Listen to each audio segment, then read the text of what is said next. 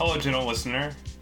I'm assuming you're listening to this because you're hearing our voices. If you're hearing our voices and you're not listening to anything, like you haven't pushed play on a podcast, if you're just sort of, or you don't have like headphones in, or like someone hasn't started playing it in like a car or something, you should probably like go to the hospital. Yeah, it's possible you have a miniature person inside you who has put like a signal on your inner ear. You need to start unraveling the conspiracy to murder you as soon as possible, I think. Just a suggestion. Or the alternate possibility is that you have advanced to the next stage of evolution thanks to a experimental genetic engineering program, and that you're communicating on a sub-frequency that normal humans cannot hear. Yeah, sort of that is another potential option. But I guess we would be communicating then, not the people receiving it, right? Because let's not spoil it. It's already a great connection between the two films to talk about. So anyway, this is a podcast. I think you know that, and we know that. Called Project A+. It's about motion pictures, right? Yes. We watched 2 films this week, which don't really have much of a connection, except for that they're both science fiction films, as we said. So we watched a movie directed by Leonard Ruff called The Titan, which is a science fiction film starring Sam Worthington that was released on Netflix in both good old Oz and the USA, and another film called Innerspace, which was released in the 1980s, and which was directed by Joe Dante. The reason we watched it is because you made me watch The Titan, so I figured I'd make you watch something too. I didn't really have much desire to watch, actually, but... Oh well. What are you drinking right now? Tea. What are you drinking right now? Coffee. Coffee, wow. Yeah. I need a little pick me up. Alright, so I guess we should start with The Titan because it's the most recent film, right? Yeah. It's the film on everyone's lips. I don't even know when it was released this year. Was it like a few months ago or something? It was in March. Yeah, so it's very topical. So I should introduce The Titan because I forced us to watch it. But I will explain that the only reason I forced us to watch The Titan is so I could name the episode Remember the Titan. I correctly anticipated how forgettable it was going to be. I kind of put off watching it for a while. And it was only because like our episode was delayed that I got around to watching it. That's so funny. So if we had done it on the original time, you probably never would have watched it. And you would just... I mean, I would have squeezed it in if we still committed to that time. But honestly, you could have watched it. You could probably just read a plot summary on Wikipedia and get the same experience of watching it. So probably a better experience than watching it. But not a film that necessarily relies on a visual language to tell a story. So it's not a film that relies on having watched it. It's not a film. Hugh, my memory, I think I hit my head a little too many times. I was hoping, do you think you could help me remember The Titan a little better? Okay, so The Titan is set in the future. And as usual, Earth is some sort of post-apocalyptic wasteland. There was one reference to nuclear war, but society as it stands has not collapsed yet. It's like on the verge of... So you could say Earth is on the precipice of its demise. Just like how the Olympic gods push the Titans to the precipice of death. So the powers that be exploring alternatives to preserve the human race, then obviously just remaining on Earth and dying. And one of these alternatives, the only one we get to see in the film, is to develop a race of superhumans through genetic manipulation that will allow human life to survive on the planet Titan, which is apparently the most viable alternative to Earth within the solar system. So it's one of the moons of Saturn. As it stands, human life would not be able to survive on the planet because of its extremely cold temperatures and proliferation of methane gas and stuff like that. So Sam Worthington is an ex-soldier signed on to be part of this program in which he submits to genetic manipulation by Tom Wilkinson. And he turns into a monster. The end. Wait, I feel like there's more to this movie. I mean, that's it. Like so most of the film is following Sam Worthington and his family, primarily his wife, played by Taylor Schilling. Yeah. who added to the sort of Netflix feeling of this because she's obviously best known for Orange is the New Black. So the film, it sort of switches perspective to Taylor Schilling investigating exactly what's happening to her husband as he goes through this physical transformation to become someone who could flourish on the Moon Titan. So Sam Worthington's part of a team of other strong people that have been selected from around the world because of their ability to survive difficult situations or something. And it becomes apparent that no one is expecting most of the people in the program to survive these transformations. And some of them become violent and have to get murdered by soldiers. Murdered! Yeah, I mean killed by soldiers to stop their rampage. Until all that's left is Sam Worthington. The Ubermensch himself. The film is basically Sam Worthington's transformation into a shitty Star Trek villain. Yeah. That's what the makeup reminded me of. Anyway, that's the film. It's great. It's real good. Do you have anything to say about this film? It reminded me a lot of Anon, even though I like this slightly better than Anon. I think I enjoyed Anon more than this, like in terms of the experience of watching it. I mean, this movie does have it's less misogyny, so I guess that's good. It's similarly how Anon took place in a just stupid future.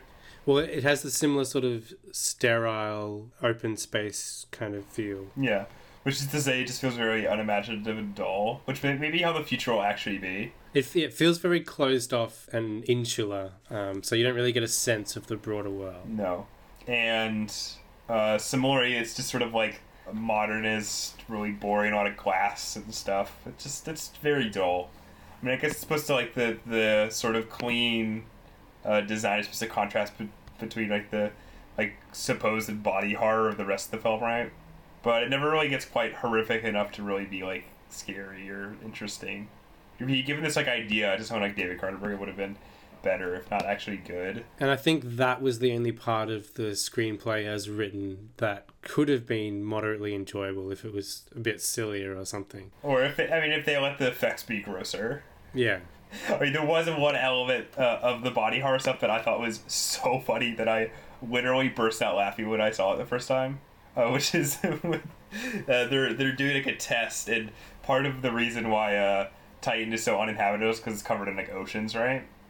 And so, in order to survive in the oceans, they need to become really good swimmers. So there's a scene where they're doing a swim test, and they all get out of the water, but Sam Worthington is behind. He's like, "No, I'm gonna try one more time," and then he swims like a fish, and he turns into a computer fish man.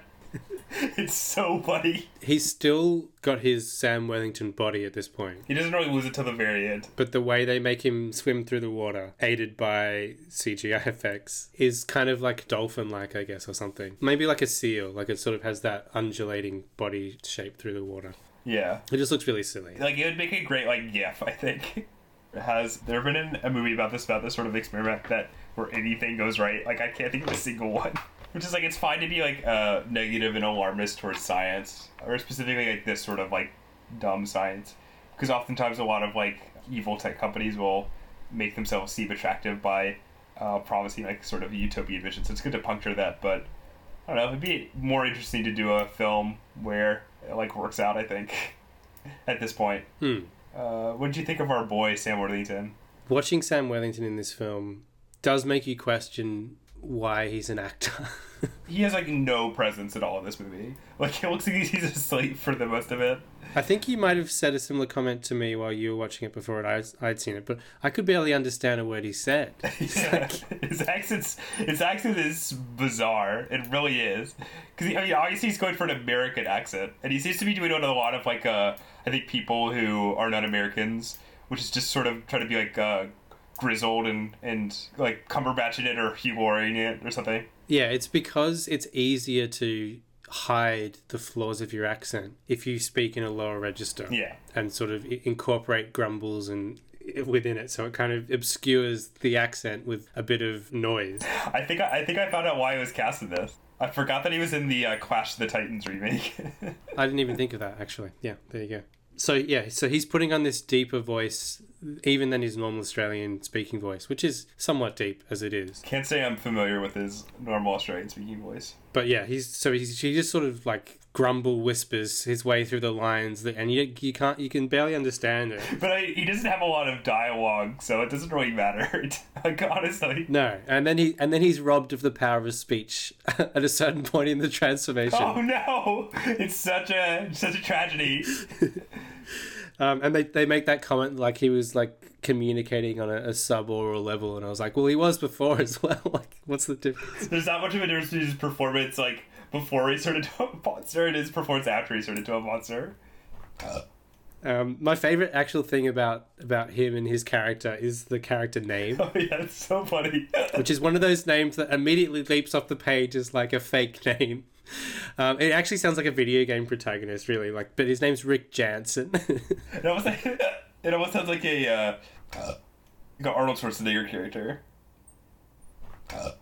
I love the way that you can always tell when they've invented a name. It always sounds slightly wrong. Yeah, it definitely does. But like as we said, there's like basically nothing to this movie at all.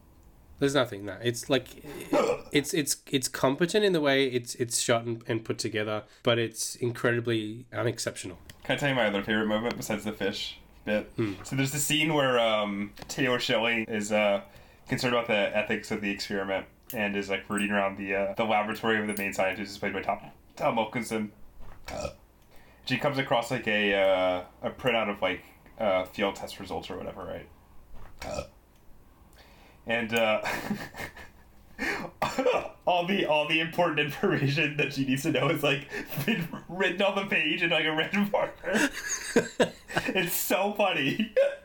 I agree. It is hilarious. Yeah, like she opens the book and like in capital letters, like in between the small print of the actual printout page of whatever the information is supposed to be, Tom Wilkinson has like written these easy to understand, goofy like descriptions of what's going on, and like there's a secondary character who when he is undergoing the trials,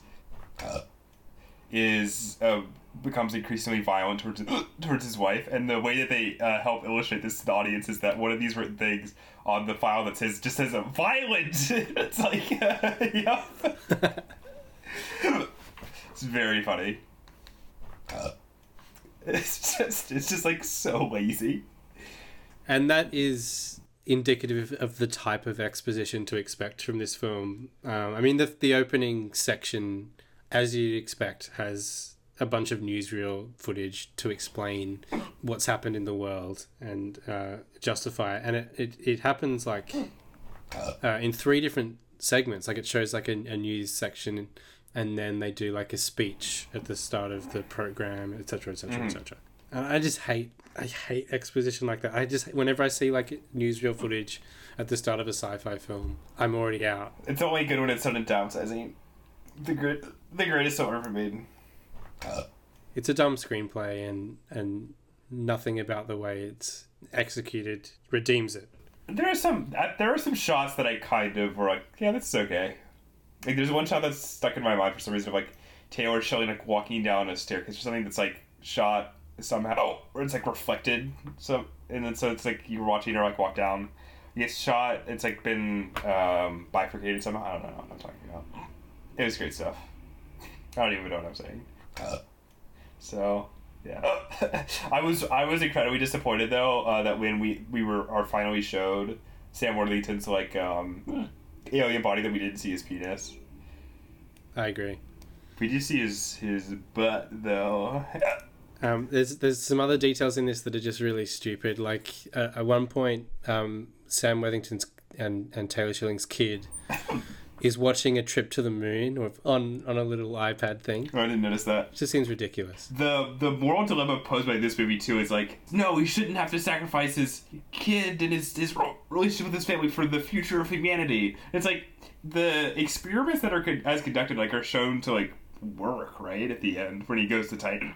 Spoilers, I guess. So like, I don't understand why I was supposed to be like, oh my god, I'm so upset that he was experimented on without his consent. But like, the way this plot progresses is that as Taylor Schilling is investigating exactly what's happening with this program, it's kind of revealing maybe it's moral corruption at the hands of Tom Wilkinson. It seems to be what it wants to say, that like what he's doing is actually is not the right thing, even if the overall mission to save humanity, might be the right big picture goal, but he's going about it in the wrong way. Or something, I don't know what it's trying to say. In black and white terms, Tom Wilkinson is the bad guy. Yes. Taylor Schilling is representing the moral side. So there's this point where they capture Sam Worthington after he's escaped, and they put him in this container. And Tom Wilkinson is saying all that we can really do now is, erase his memory through a chemical castration. No, a chemical lobotomy process. Shouldn't say chemical castration. A chemical lobotomy that erases his memories and ties to Earth. Are you saying a castration is equal to you to a lobotomy? Yes. It's a Freudian slip. Wow, you're so so virile. Yeah. so virile. That's what I think of when I think of you. Yeah, me too.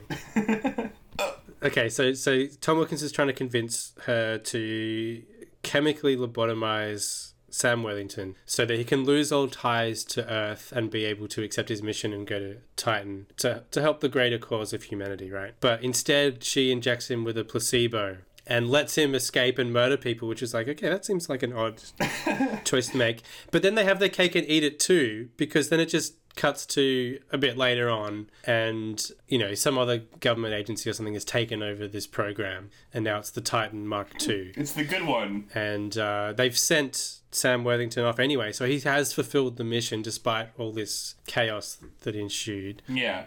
And it seems to be working. Great, that's the end. So from a moral perspective, it just makes no sense. Yeah.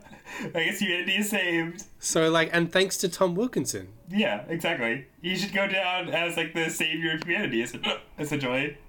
But honestly, this is not trying to articulate. It's I'm on Tom Wilkinson's side in this movie, for the most part. Yeah, it's shitty that you're, experimenting on people like a wiggly, but, again, if your experiment is, the thing that saves the world, is it sacrificing a couple of, stupid soldiers worth it? I don't know. I guess his only flaw was that he wasn't transparent. The last shot of this film is Sam Worthington, the monster, on Titan, doing his thing. After he swims like a fish, he flies through the air, which is actually conceivable on Titan. Because the gravity is... The gravity is low and the air pressure is conducive to flight. But I think you would need more than just webbing from your underarm to your torso. You'd need a proper wingsuit to take advantage of it. Wait, are you saying this movie is not entirely accurate to science?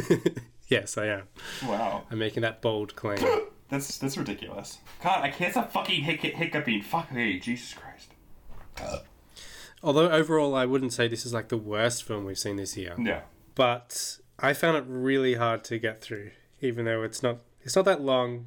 I just found it a difficult viewing experience for me. I was very impatient. No, I thought it was I don't know. I didn't enjoy it, but it was a shrug for me. It didn't make me feel anything, but it didn't it wasn't excruciating like some of the other stuff we watched this year. God. Fuck. Okay. Well, do you have anything? Do you think I have anything else you'd like to talk about in terms of the Titan? I don't think so. It's very thin. Oh, I will say there's one thing that I thought was funny. Is that the name of the production company behind it was called Motion Picture Capital. It just sounds like a fake company. It just sounds like a shell company. The director is my age. Wow, and he's as successful as you are. There's hope for me yet. Would you rather have not directed a feature-length film or have directed the Titan? Not you directing the script of the Titan. I mean, literally have made this movie. As opposed to never making a movie? Yeah. I would rather have gone through the process of making this film. I think that would be worth the blight on humanity that this film represents. Although I think you could certainly have a miserable time making a film, depending on the conditions on the set and certain pressures you face. I can't imagine it not being worth the experience on some level, even if it's a really bad experience. I think you'd learn so much from going through that process that I would always choose to do it. So that's why I'd be even happy to make a shitty film if I got the opportunity to. You should make one. I'm sure you could get hired to do it. The Jet Li film? What did I say? I didn't say one. I said the one. You fucking idiot. Yeah, I forgot it had the one in it. I thought it was just called One. I did see that at the movies at the time. I love that film. Not a good film. Have you seen it? It's great. Which one? What were we talking about? The one? Oh no, I thought we were still talking about the Titan. Oh no, the Titan sucks. Yeah, it does. You should watch The One. If you've got a choice between The One and the Titan, they're your only two choices. Like in a future apocalypse, the only two bits of media that survive are The One and the Titan. Choose The One. Yes. You can't have both. I haven't even seen The One, and I still would recommend watching it over this. Picture a box. Just your average, everyday box. Except this one doesn't have any marks on it. It's an unmarked box. You don't know where it came from. You don't know where it was going. But I'll bet you'd like to find out what's inside. Join me on Unmarked Box. Every so often on Off-Brand Horse. Alright, so since I did a poor job of introducing the Titan. The other film we watched this week is a blockbuster from the 1980s called Innerspace. It was directed by Joe Dante, who is a director of some renown, I think. I will admit this is the first film of his that I've seen. Have you watched any other Dante films? Yes. So I've seen both Gremlins films and this, and that might be it. Innerspace is a movie. I guess you could call it a movie. You could call it a movie, yeah. I think it fits that definition. Starring Dennis Quaid, Martin Short, and Meg Ryan. It's a film about a military test pilot, played by Dennis Quaid, who is involved with this experiment to get shrunken down. And unlike Ant-Man or downsizing, it's shrunken to the point of, like, being microscopic. So it becomes small and then injected into a rabbit. For some reason, they don't really talk about what the objectives of this experiment is. They're very cavalier with the science and the fact that they've got this technology. It's not really a big focus of the film. It's endearing. I found it endearing. Yeah. But anyway, allow me to finish the fucking plot synopsis.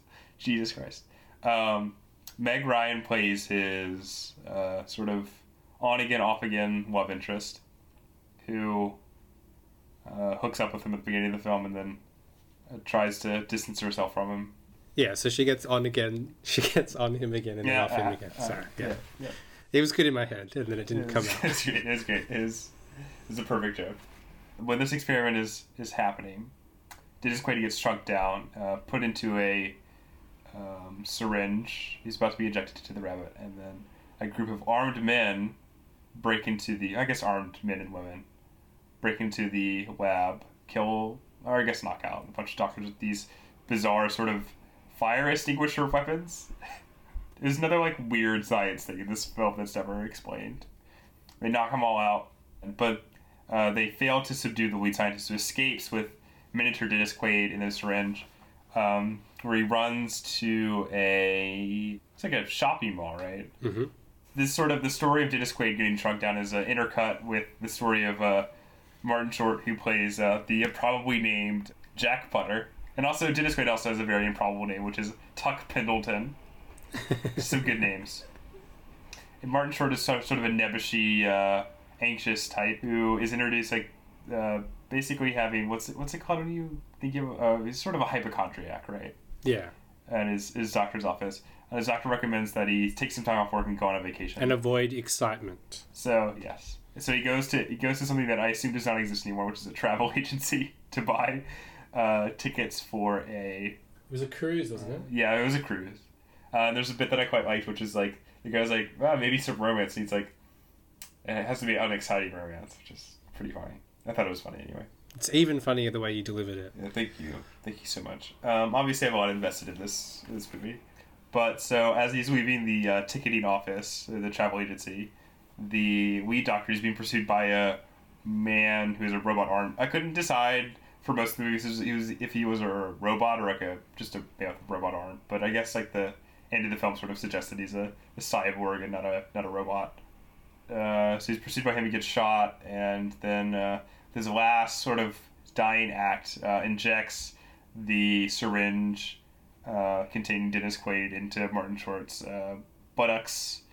And Dennis Quaid, discovering this, figures out how to communicate with Martin Short, and then sort of does whatever, I don't know.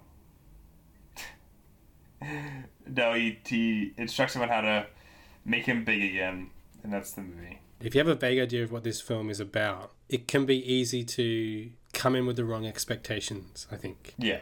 And if you think this is going to be a straight-up Fantastic Void ripoff, which it was in conception, the reality of the film actually turns out to be quite different. The one thing I think that it's worth stating about this film, it comes executive produced by Steven Spielberg. And if I think about what it would have been as a Steven Spielberg directed film, I can only imagine that it would be more about the exploration and awe of this process of being, miniaturized and exploring the human body in this craft, which does not at all seem to be a concern for the director or screenwriter of this film.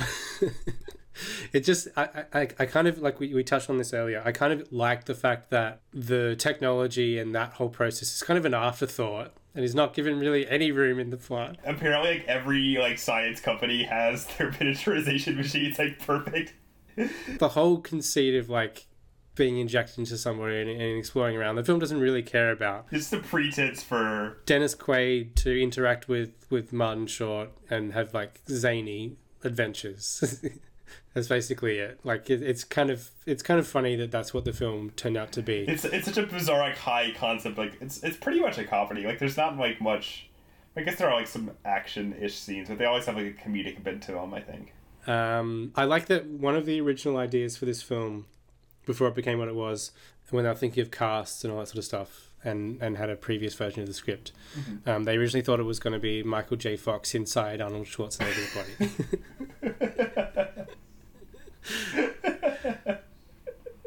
That sounds better. What did you think of Martin Short in this film? I thought he does a decent job being Martin Short. I guess Clifford is a different because it adds a level of creepiness to it. But it definitely reminded of his performance in Clifford a lot. I mean, that he kind of brings a similar energy to all his roles. There's the scene where he dances a lot, and I was like, this is just the Clifford dancing scene, but it's an Innerspace. But yeah, it seems like all the principals are pretty much playing to their types. It's Dennis Quaid's a out of control alpha man, and Meg Ryan's a woman. I don't really know Meg Ryan's type, to be honest. This might be the only movie I've watched that she's in. I've seen quite a few of her romantic comedies. I know, because you love how much you love romantic comedies, which she is obviously known for. I wouldn't say she's a Meg Ryan type, just because she's not given much to do in this film at all, beyond being a woman, really, who Dennis Quaid is attracted to. My favorite scene of the entire film when he goes inside her and is she's got a baby! Which, how he got from her mouth to her baby parts is not explained. I was kind of weirded out by the fact that Martin Short reveals to Meg Ryan that Dennis Quaid is inside him. And then he convinces Dennis Quaid to shut off his transmitters for a moment so he can speak to Meg Ryan. And for some reason they kiss, even though Meg Ryan knows that it's just Martin Short and that it's not to do with Dennis Quaid. I just found that, I just quite understand that. I did enjoy. I like this movie. Mostly because it's just sort of effect movie that does not get made these days at all. And I kind of enjoyed it as not nostalgic, because it's not this is something that I particularly am wow, I wish they did more of this, but it just felt like a transmission from a different era, which I guess it is. And I sort of enjoyed it as a sociological thing in that way, I guess. But there are the occasional odd touches in this film that make it seem like at odds with maybe a more family-friendly tone that it sort of wants to be. Yeah, Fiona Shaw's character is a sex maniac. And the robot guy uses a dildo attachment on his hand. That scene is so funny. Which is a really strange detail for this type of film. I laughed a lot at that scene. I thought it was really great. What did you think of Ant-Man ripping off the sort of getting shrunk down to to kid size. Oh, the ending of this movie is so weird too. Yeah, that was exactly like Ant-Man and the Wasp. Yeah. So I think it was funnier in Ant-Man. We should explain a little bit. It was funnier in Ant-Man and the Wasp. But so there's a point in this film where the bad guys get trapped in the miniaturization machine, and after Martin Short fumbles with the button, they get reduced to like 5% of their size or something, or whatever it was. No, it's 50%, I think. And they run about town and then just get forgotten about at some point. There's a scene in which they've stowed away in the back of the car that Martin Short and Meg Ryan are driving, and they try and interfere with Martin Short as he's driving, and the bad guy reaches around his face, and it's just like silly little puppet hands, and then by perspective tricks to show them in the back seat of the car. I just like how cheap those puppet hands were. Yeah, it looked really silly. Yeah, obviously it's supposed to be silly. I'm not criticizing it by saying like. But some of the effect shots are quite good. Some of them are less convincing. Yeah, like all the stuff, like all the process shots where like Dennis Quaid's in the body look pretty good. Especially the bloodstream was well done. But except for like the spots where they conspicuously like green screened his face onto the cockpit, those were no good. The composite shots weren't very convincing, yeah. But the actual filming of the inside of the body was quite well realized. Yeah, and like the pod inside of it looks good. Like the stomach acid stuff looks good too. What did you think of? Were you reminded as I was of I Was Born But at a certain scene in this film? Can you guess what I'm talking about? No. There's a great scene where they both Martin Short and Meg Ryan go to a dinner hosted by the villain who's like the typical like sort of 80s like rich capitalist so-and-so, and what their dish is a sort of inscrutable combination of like bread pieces and raw eggs. And for some reason, when I saw those raw eggs, I was reminded of the recurring joke in I Was Born But where the kids eat sparrow eggs. Another example of the casual way that it treats the science in this film is at one point Dennis Quaid in his little ship inside Martin Short utilizes some technology that for some reason he has access to that allows him to reconfigure Martin Short's face so that he resembles Robert Picardo. I love that technology was there, even though the original plan was to insert him into a rabbit, and it had nothing to do with like being in a human body. That's like, yeah, but like, and like I like how it's like they use it and then they never talk about it again. It's like almost like a gadget in like the old Batman television show. It's like it comes out for a specific usage and then they never use it again or talk about it. And you almost get a little bit of that body horror stuff, which I guess links it to The Titan, but I guess more directly The Howling, which Joe Dante directed. So it's definitely more of a zany comedy than a sci-fi adventure film. But I feel like that sort of type of film, like these very like high concept comedies, like way more common in the 80s and 90s than they are today, which is a shame. I have a real soft spot for them. Like, where's today's, like, flubber? That's what I want. So I was looking at Joe Dante's filmography, and I actually think that this film is Dante's peak. Great joke. Thank you. Were you reminded of the scene in the diner in Mulholland Drive with Martin Short's, like, recalling of his dream about the thing that it coming true? It's kind of like exactly the same.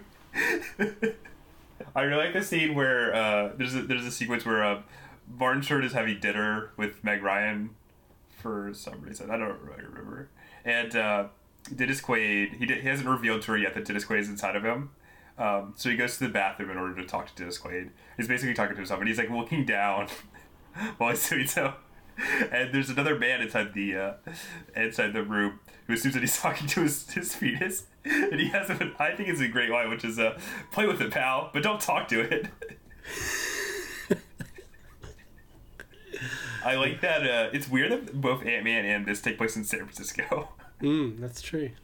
The mecca of small people films. Yeah, apparently. To see if there's anything else. There's a weird part where Dennis Quaid is like eating like his food or whatever, right? In his pod, and for some reason it's chicken nuggets. And I was like, why would they give him chicken nuggets? He's in this like pod. He eats yogurt and chicken nuggets. I like that. He's basically an alcoholic too. So are we finished with Innerspace? Let's dissolve it in stomach acid and move on to the next segment. Definitely, I would say definitely worth a watch if you're a fan of like these sort of zany science fiction comedy. Definitely more tolerable than The Titan, even if it is a bit long. Yeah, it is a bit long. I remember like getting to certain points of the film and looking at the remaining time and going, okay. Yeah, I feel like the tone that it's going for works better in shorter bursts. I think it would have sustained its length better if it was a proper adventure film.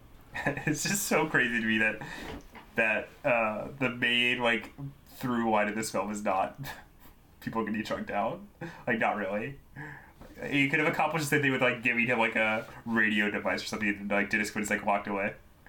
Or if like Dennis Quaid was like made invisible or something like that, you know, like it would have accomplished the same. Like there's no reason for them to become small. And Dennis Quaid would have had a pretty easy time shooting this film. Although I did read that in order to enhance the chemistry between him and Martin Short, he was actually on set Shouting at him, yeah, while Martin Short was running around. So. Well, it definitely shows in the movie because they have such great chemistry. One thing I thought was funny, I think I was just reading this on the Wikipedia page or something, but apparently Joe Dante likes to consult with the writers of the screenplay when he's making a film. But the studio usually is not willing to pay the extra expense of having the writer present on the set all the time. Sure. So he would cast them in minor roles in the film. So they were available to talk to, which is funny. So funny. So apparently at least some of the screenwriters in this film are in the film as well. Anyway, so what have we been watching, man? No, you go first. Me first again. So I checked out the first surviving film made by Yoshijiro Ozu, which is Days of Youth. I think it was actually his 8th feature film, but it's the only one that survives in total from that early batch.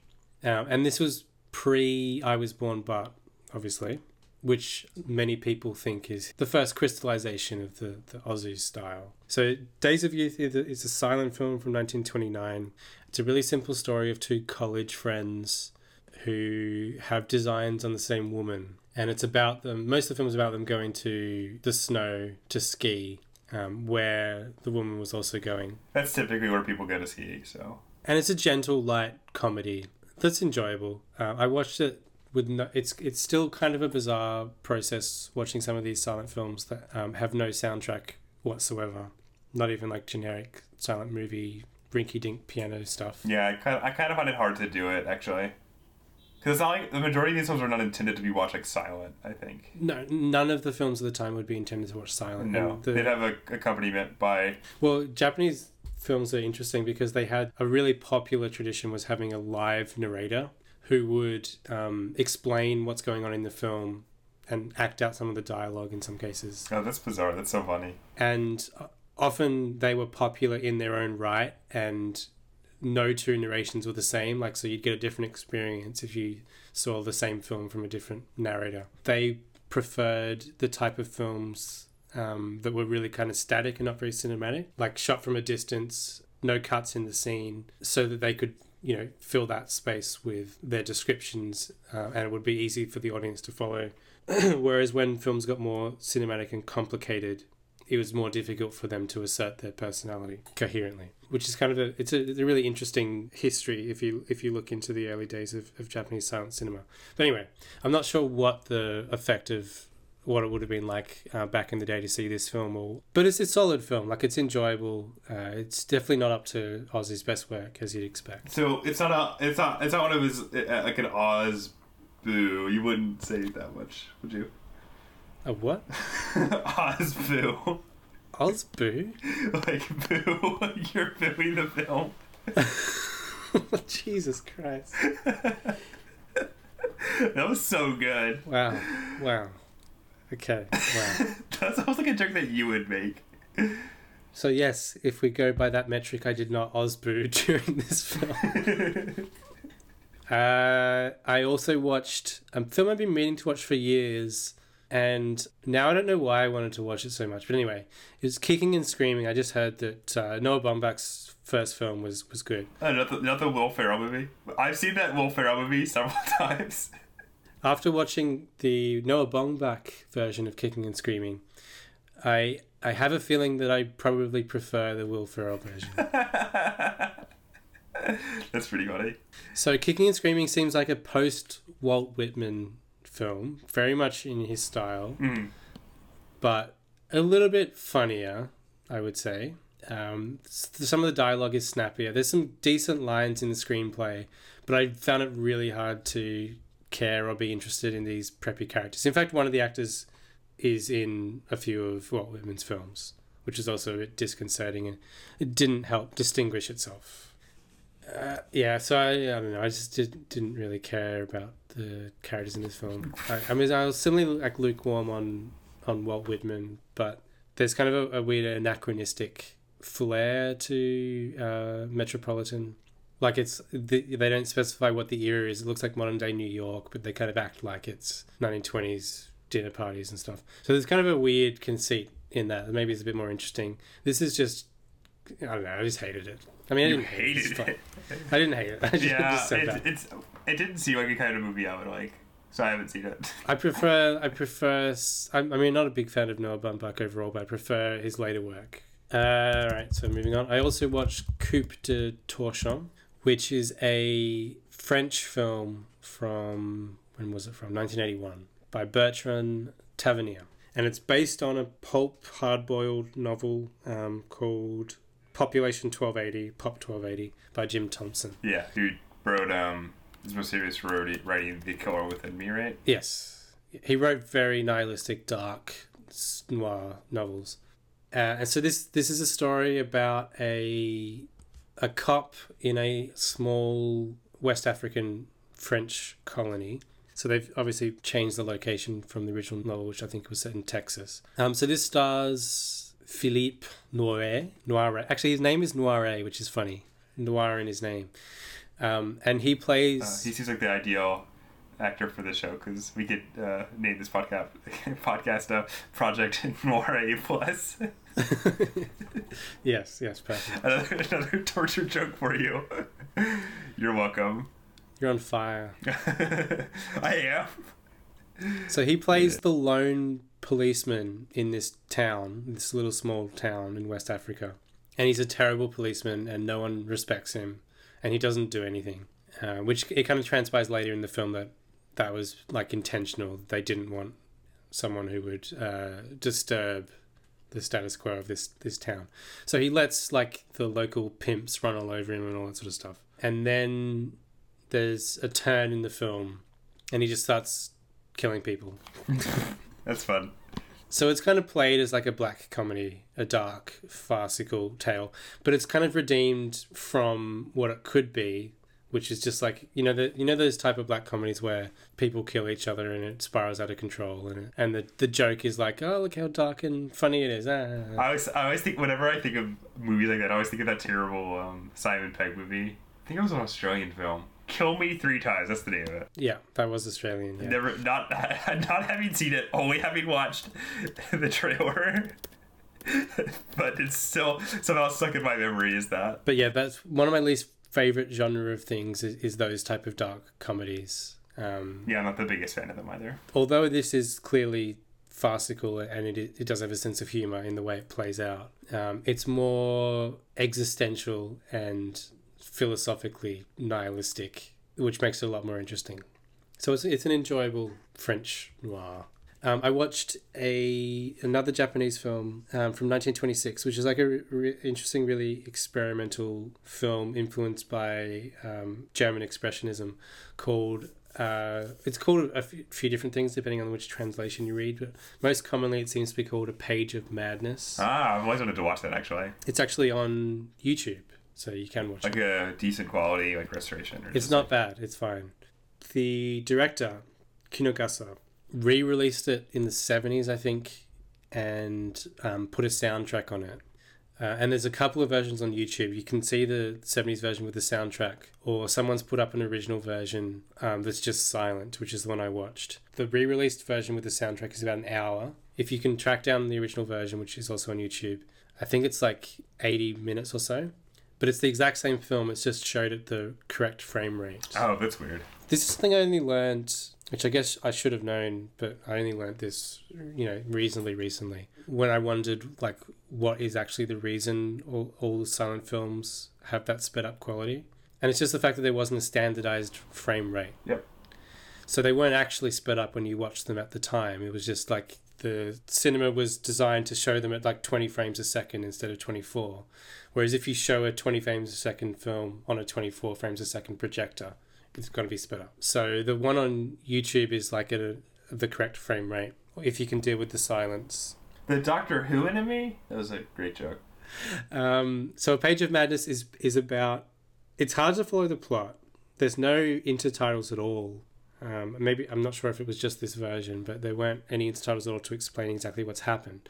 I mean, the point is not necessarily to follow it in a linear fashion, because it is about madness, and it's set in an insane asylum. And a janitor who works there, his wife is imprisoned there. I mean, I know some of this later just because I read the synopsis, and apparently he took a job there because he felt guilty and he wanted to look out for his wife or something. But this is not something that's given exposition to in the film release without. No, like, you know, there's a connection between them, but you don't actually, it's not actually explicit. The style is amazing and it feels very modern for its time, with camera effects, amazing expressionistic sets, and rapid editing as well. And it's a really disorienting but mesmerizing experience watching this film, which I definitely recommend. And there's a great sequence in which, I mean, again, reading this later, apparently this was a dream sequence of the janitor character.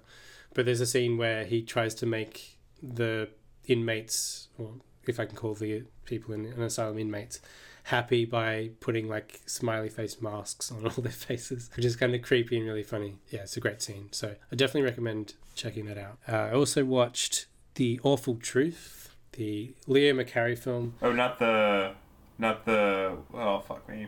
I was going to get a great joke, but I couldn't remember what the film was called, so. The Ugly Truth? Yeah. Yeah, not the much better film. So The Awful Truth is the film that kicked off that series of Cary Grant films in which he plays someone who at the start of the film is going through a divorce or has divorced the leading woman of the film. But obviously they still have feelings for one another, and through his various machinations they end up getting back together again at the end. Because that happens in His Girl Friday, which came after this, and also The Philadelphia Story. He is playing alongside Irene Dunne. And she's actually really, really good in this film. I think she's better than Cary Grant is, in fact. She's the standout performance. And I remember I read some complaints that Cary Grant had when he was making this film, because he felt like Leo McCarey was like making it up as he went along. And you don't really get that sense, like it feels polished. But there are lovely moments, especially with Irene Dunne, in which it sounds like some of her dialogue or the way she's phrased things is partially improvised, so it has that kind of fresh, modern style to it, which is very unusual for films of those times. Usually obviously the dialogue's usually very snappy and stuff, and like His Girl Friday is famous for having overlapping dialogue, but that was like embedded into the screenplay. They added redundancies on either side of the phrases so that when the actors cut each other off, it didn't affect the sense of what you were hearing, but that was all like encoded into the screenplay. Whereas this did seem like it had some elements, certainly with Irene Dunne, where it seems like there's more of a spontaneous, fresh feeling to it, which is interesting to watch. And this is a little bit more enjoyable, I guess, from a modernist, moralistic, progressive sensibility than some of those other films, especially The Philadelphia Story, because both Cary Grant and Irene Dunne manipulate one another to try and get back together. It's not just Cary Grant manipulating his ex-wife to get back together with him, which is a little bit dicey in The Philadelphia Story, because a running gag in that is that he punched Katharine Hepburn in the face. So it's basically the film of him getting his ex-wife to go back into an abusive relationship. But anyway, yeah, The Awful Truth is certainly one of the best of that kind of screwball comedy, and it's very enjoyable. I have to watch it. What else did I watch? The Titan. Have you seen that? I haven't.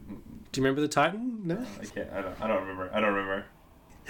I only watched one other film, which was Nick and Nora's Infinite Playlist. So I'll try and justify this decision, right? So I want you to spend the most time. I wanted you to spend like basically an hour talking about this movie.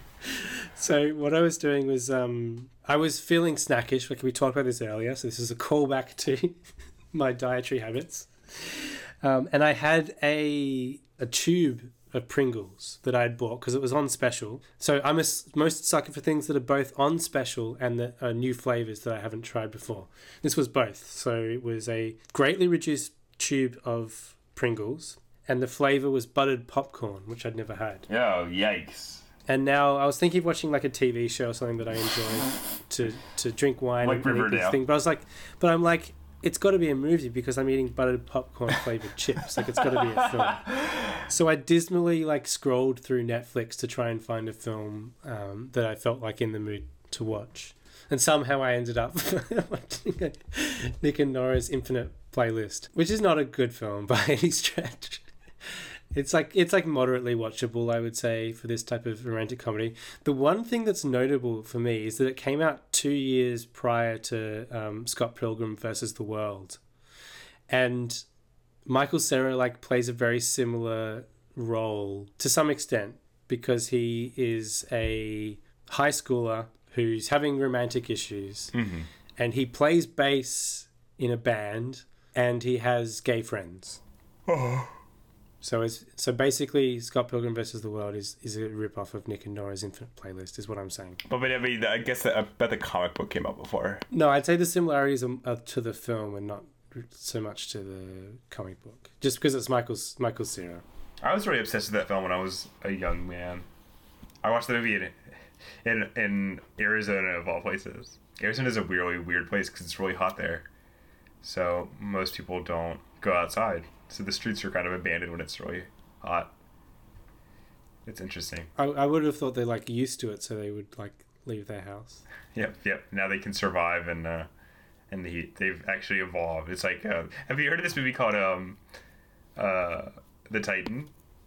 No, what was that? I honestly can't remember it that well. So I don't know, but I think it had something to do with heat causing people to evolve. So they could live in Arizona. Yeah. it's a historical film, actually. The first settlers of Arizona. So when you were in Arizona, did you see the Sam Worthington monster? I did. The Worthington, we call him. Yeah.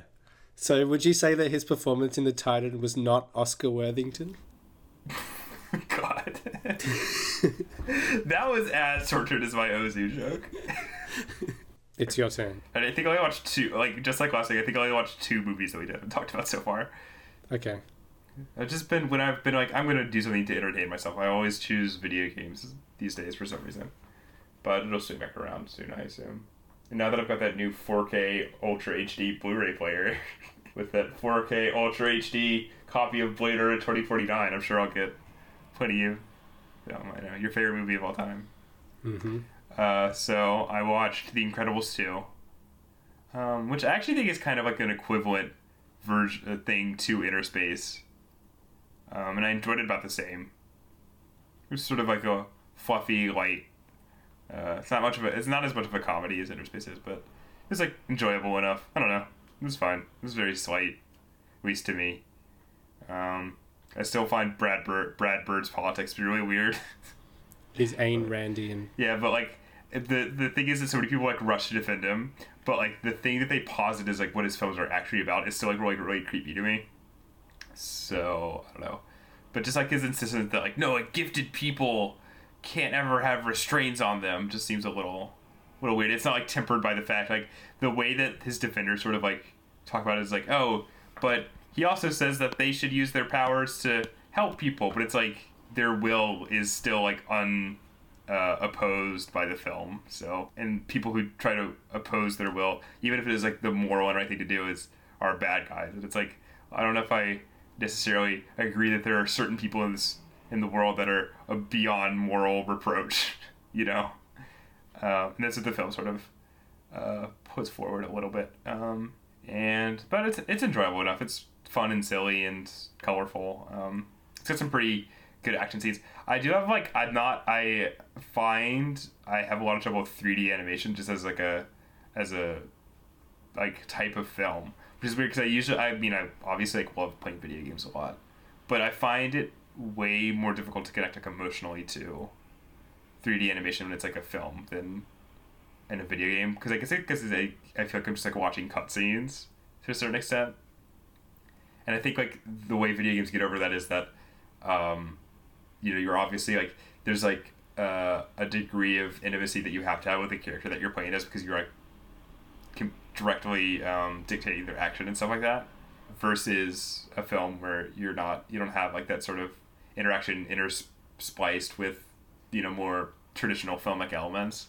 So it sort of loses that connective tissue for me, and I find it difficult to connect to 3D animated films at all. So I never really like care that much for Pixar as a result. I've never enjoyed the aesthetic as much as I enjoy like really good 2D animation, is what I'll say. Like I don't necessarily hate all 3D films like on principle or anything like that, but I find them like significantly less charming than I do 2D animation. Yeah, I do too. I mean, it's because like the every frame of a 2D animated film just like feels like it was crafted by someone, you know what I mean?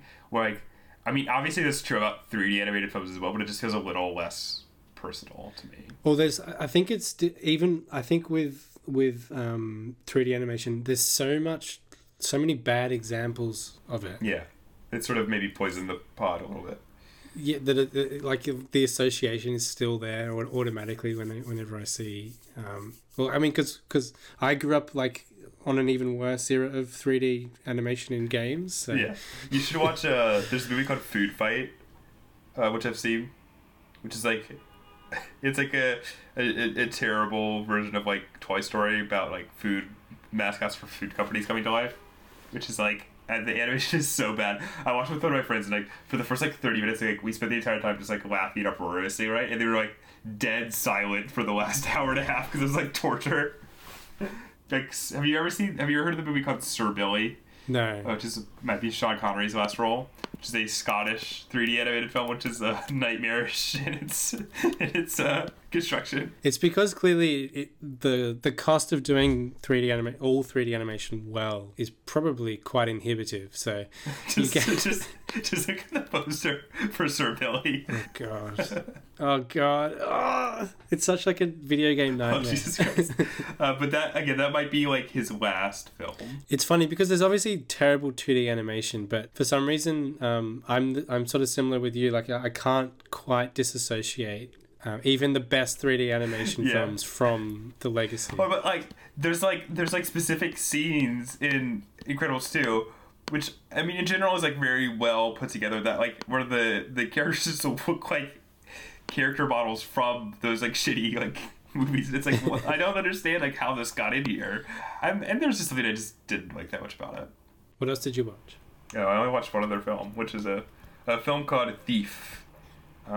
We don't have to go too much into because I talked a bit about Michael Mann when I watched Heat, and this is his first film, and it's just this great sort of low-key portrait of a master criminal in Chicago played by James Caan, probably his best performance at least that I've seen.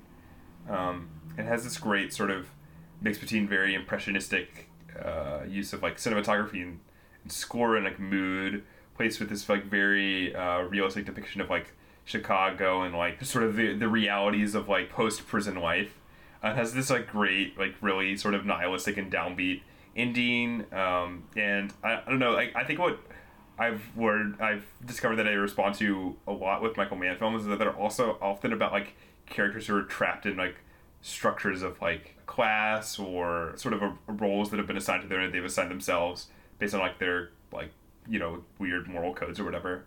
And often how impossible it is to escape from like social structures and stuff like that.